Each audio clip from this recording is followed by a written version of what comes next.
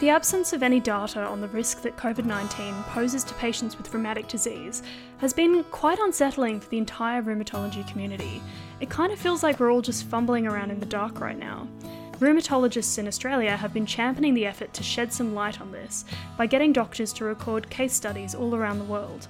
Australian rheumatologist Dr. Philip Robertson has led the formation of the COVID-19 Global Rheumatology Alliance, which was launched in mid-March. This alliance is coordinating the data collection on patients with COVID-19 and rheumatic disease. Today I'm joined by Dr. David Liu. So David Liu is the Alliance's regional lead for Australia. I'm hoping he's got some updates for us on how the pandemic is panning out for patients with rheumatic disease, but it's very early days, so let's just see. Dr. Liu is a rheumatologist at Austin Hospital in Victoria. He's also on the editorial board of Rheumatology Republic. Dr. Liu, welcome to the show. Thanks for having me, Felicity. It's great to be here today, and I'm looking forward to talking about COVID-19. Yeah, I'm so keen to hear your insights because, as we were just saying, this thing is moving so quickly. It's really hard to keep up, and I'm sure that patients that you have are struggling and other rheumatologists are struggling. So just to kick us off, do you want to let me know what are some of the things that rheumatologists are talking about right now? Absolutely. I think there are a lot of questions that are quickly evolving, and rheumatologists, just like the rest of the community, are trying to get a quick grasp on what's happening, and it's difficult because it's a quickly moving space. I think there are. I'd broadly think about the type of things which are affecting our patients, and then secondly, the kind of things which are affecting our practice more broadly, which I think have equally as much of an impact, if not more. So right now, we're worried for our patients on a few different levels. I think anytime we talk about infection, we're worried about what the implications will be for our patients on immunomodulatory therapy, particularly on biologics. And I think that's been one of the big questions globally. What should we be recommending for our patients on TNF inhibitors or biologics of other mechanisms of action or even JAK inhibitors? And to confuse the picture, there have been there's been proposed utility for certain biologics in certain situations in COVID-19. So early on, we saw that baricitinib had some plausibility in part of the as part of the therapeutic algorithm for dealing with COVID-19, as far as a biological plausibility was concerned, but no clinical data whatsoever. Complete absence of clinical data, and that tocilizumab and possibly anakinra potentially have some role in dealing with the cytokine release type phenomenon that we see with the latter stages of severe COVID-19 as well. So that's confused the picture completely, and so it's hard to know what to recommend for our patients who are on biologics. And then the bigger question has come about hydroxychloroquine, and this has become political and real very quickly. I think all of us are worried about what to do with our severe lupus patients who need their hydroxychloroquine, our rheumatoid arthritis patients who need their hydroxychloroquine, and what to do with these patients when they can't get their hydroxychloroquine, which is the situation on the ground right now. And we're dealing with that on one hand and a limited supply of a very useful drug that no one really cared about apart from us up until very recently. And then on the other hand, it's being lauded by some and certainly by some politicians in the US, whose names we can mention as we go, who think it might be a panacea for all the problems that COVID-19 might present. And, Clive Palmer in the mix as well. We can't forget about Clive. So that's part of the balance for our patients, trying to make sure we advocate effectively for those patients to be able to get access to hydroxychloroquine. And I think the ARA have been really great on the front foot about that, but that's something that I think bothers all of us as rheumatologists. On the flip side, it's changed our practice completely. We are worried about our patients are worried about in-person consultations.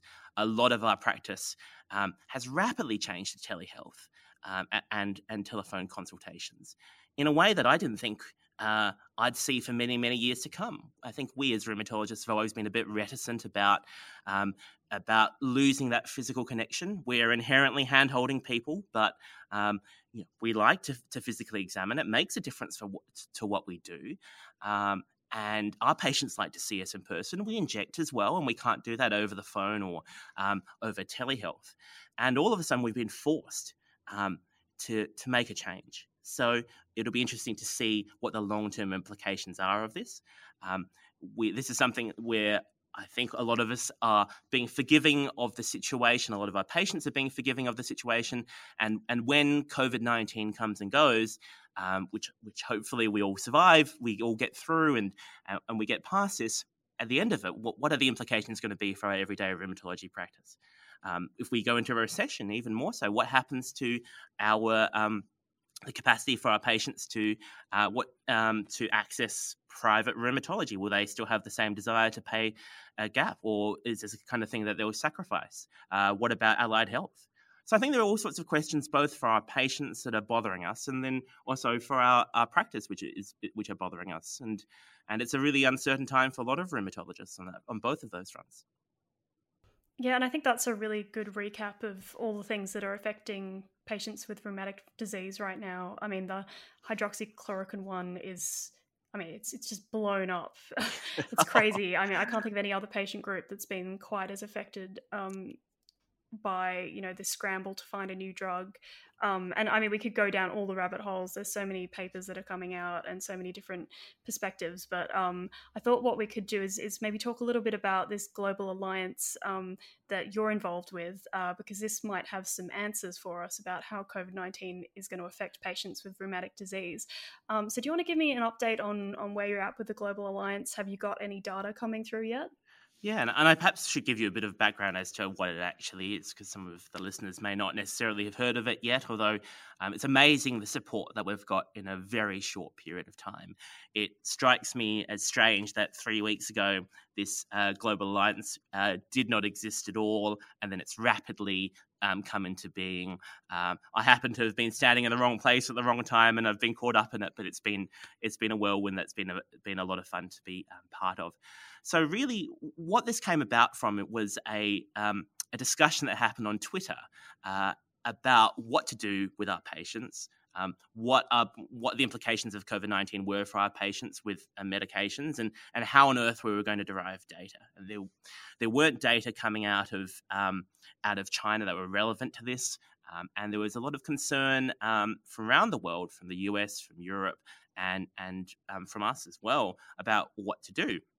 So Phil Robinson from Brisbane was one of the key forces in this, and he became chair of the Global Alliance.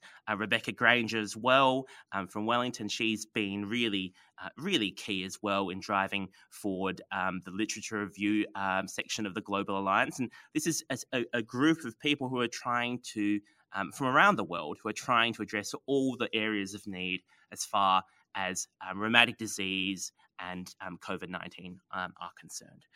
So the main initiative behind that is the provider registry. So that's a registry which is for rheumatologists really to record rheumatic disease patients who have developed COVID-19. Now, that's not going to answer all of our questions, but what it's going to do is be able to derive data about rheumatic disease patients who have been affected with COVID-19. It's going to help derive information really quickly, the pertinent information, which can help us to make some quick decisions now and really help guide our practice in a data-driven way. And there was a massive need for this, because this was the main reason why I got involved with the Alliance, because I was sitting there when this was starting to emerge thinking, what on earth am I going to recommend for my patients? What kind of data do we have about rheumatic disease patients with COVID-19? And it was pretty clear up until a very short period of time ago, until the Alliance came along, that there was almost no data. There were, and maybe that's partially because the Chinese series, which came out first, the cohorts that were described, didn't describe rheumatic disease patients well. Maybe it was the kind of thing which was brushed aside. Maybe the diagnoses aren't as comprehensive in that population as they are in a population like Australia's. But we saw that out of some of the first cohorts that we were talking about one patient or two patients with rheumatic diseases or autoimmune diseases, nowhere near the kind of numbers that we needed to be able to start to answer questions like what kind of effect might medications have on COVID-19, medications leading up to the diagnosis of COVID-19, medications during the course of a COVID-19 infection. Should we be withholding medications? Should we be continuing medications? And I think, up until we get some data, we as rheumatologists are torn because we know that our medications can have some infection risk associated with them, but at the same time, we know that active disease has some infection risk associated with it, and that also that not all infections are the same. RNA viruses are the same as bacterial infections. Are they the same as tuberculosis? Of course, the answer is no. So I think what's been really good about the Alliance is being able to derive some of that data really quickly. That as time goes on, and this is a quickly evolving space, we need data now. We can't wait we can't wait a couple of months to be able to do the comprehensive data linkage exercises that we'd like to do and that we will eventually do. But we need right now data to be able to say this is what's happening in play. And I think where it's become really obviously pertinent has been back to that subject of hydroxychloroquine access. Because in the US, with Trump getting up and saying very loudly that hydroxychloroquine is the solution to COVID-19, it's understandable that hydroxychloroquine supplies vanished quickly. And our patients need this. Fundamentally, our patients need this not just for their best outcomes, but really some of our patients need this to survive. And if they can't get it, then if we can't help our patients get it, then we're really doing them a disservice. So some of the early data that's come out of the provider registry from the COVID Alliance, and what we're trying to do with that is to be able to make sure that we have regular data cuts. There will be some published sooner rather than later in a peer-reviewed journal, but there will be, which is in the works. But the whole idea is that we're publishing cuts on social media, on the website, to try and give people the information that they need. What this has shown from the first cut is that 25% of the patients in the registry are on hydroxychloroquine. And this is really important because what's been thrown around in the US, and in fact, I think it was on Fox and Friends that someone asked a question, are patients who are already on hydroxychloroquine even getting COVID-19? Someone needs to look into this. Well, we had the answer, and the fact is, yes, they are. So maybe hydroxychloroquine is useful in COVID-19. Maybe it's not. I think the data is yet to really become clear on that, and people are working on properly sized, properly designed randomized control trials, and they'll go through the process that they need to be able to know whether this is something that's useful in COVID-19 or not. But what we can say at this point is that we have proven indications for hydroxychloroquine, and the data from the provider registry gives us a quick answer in saying that COVID-19 isn't solved by hydroxychloroquine. So we need to balance. That helps us to make the argument about the balance as far as hydroxychloroquine is concerned. Sure.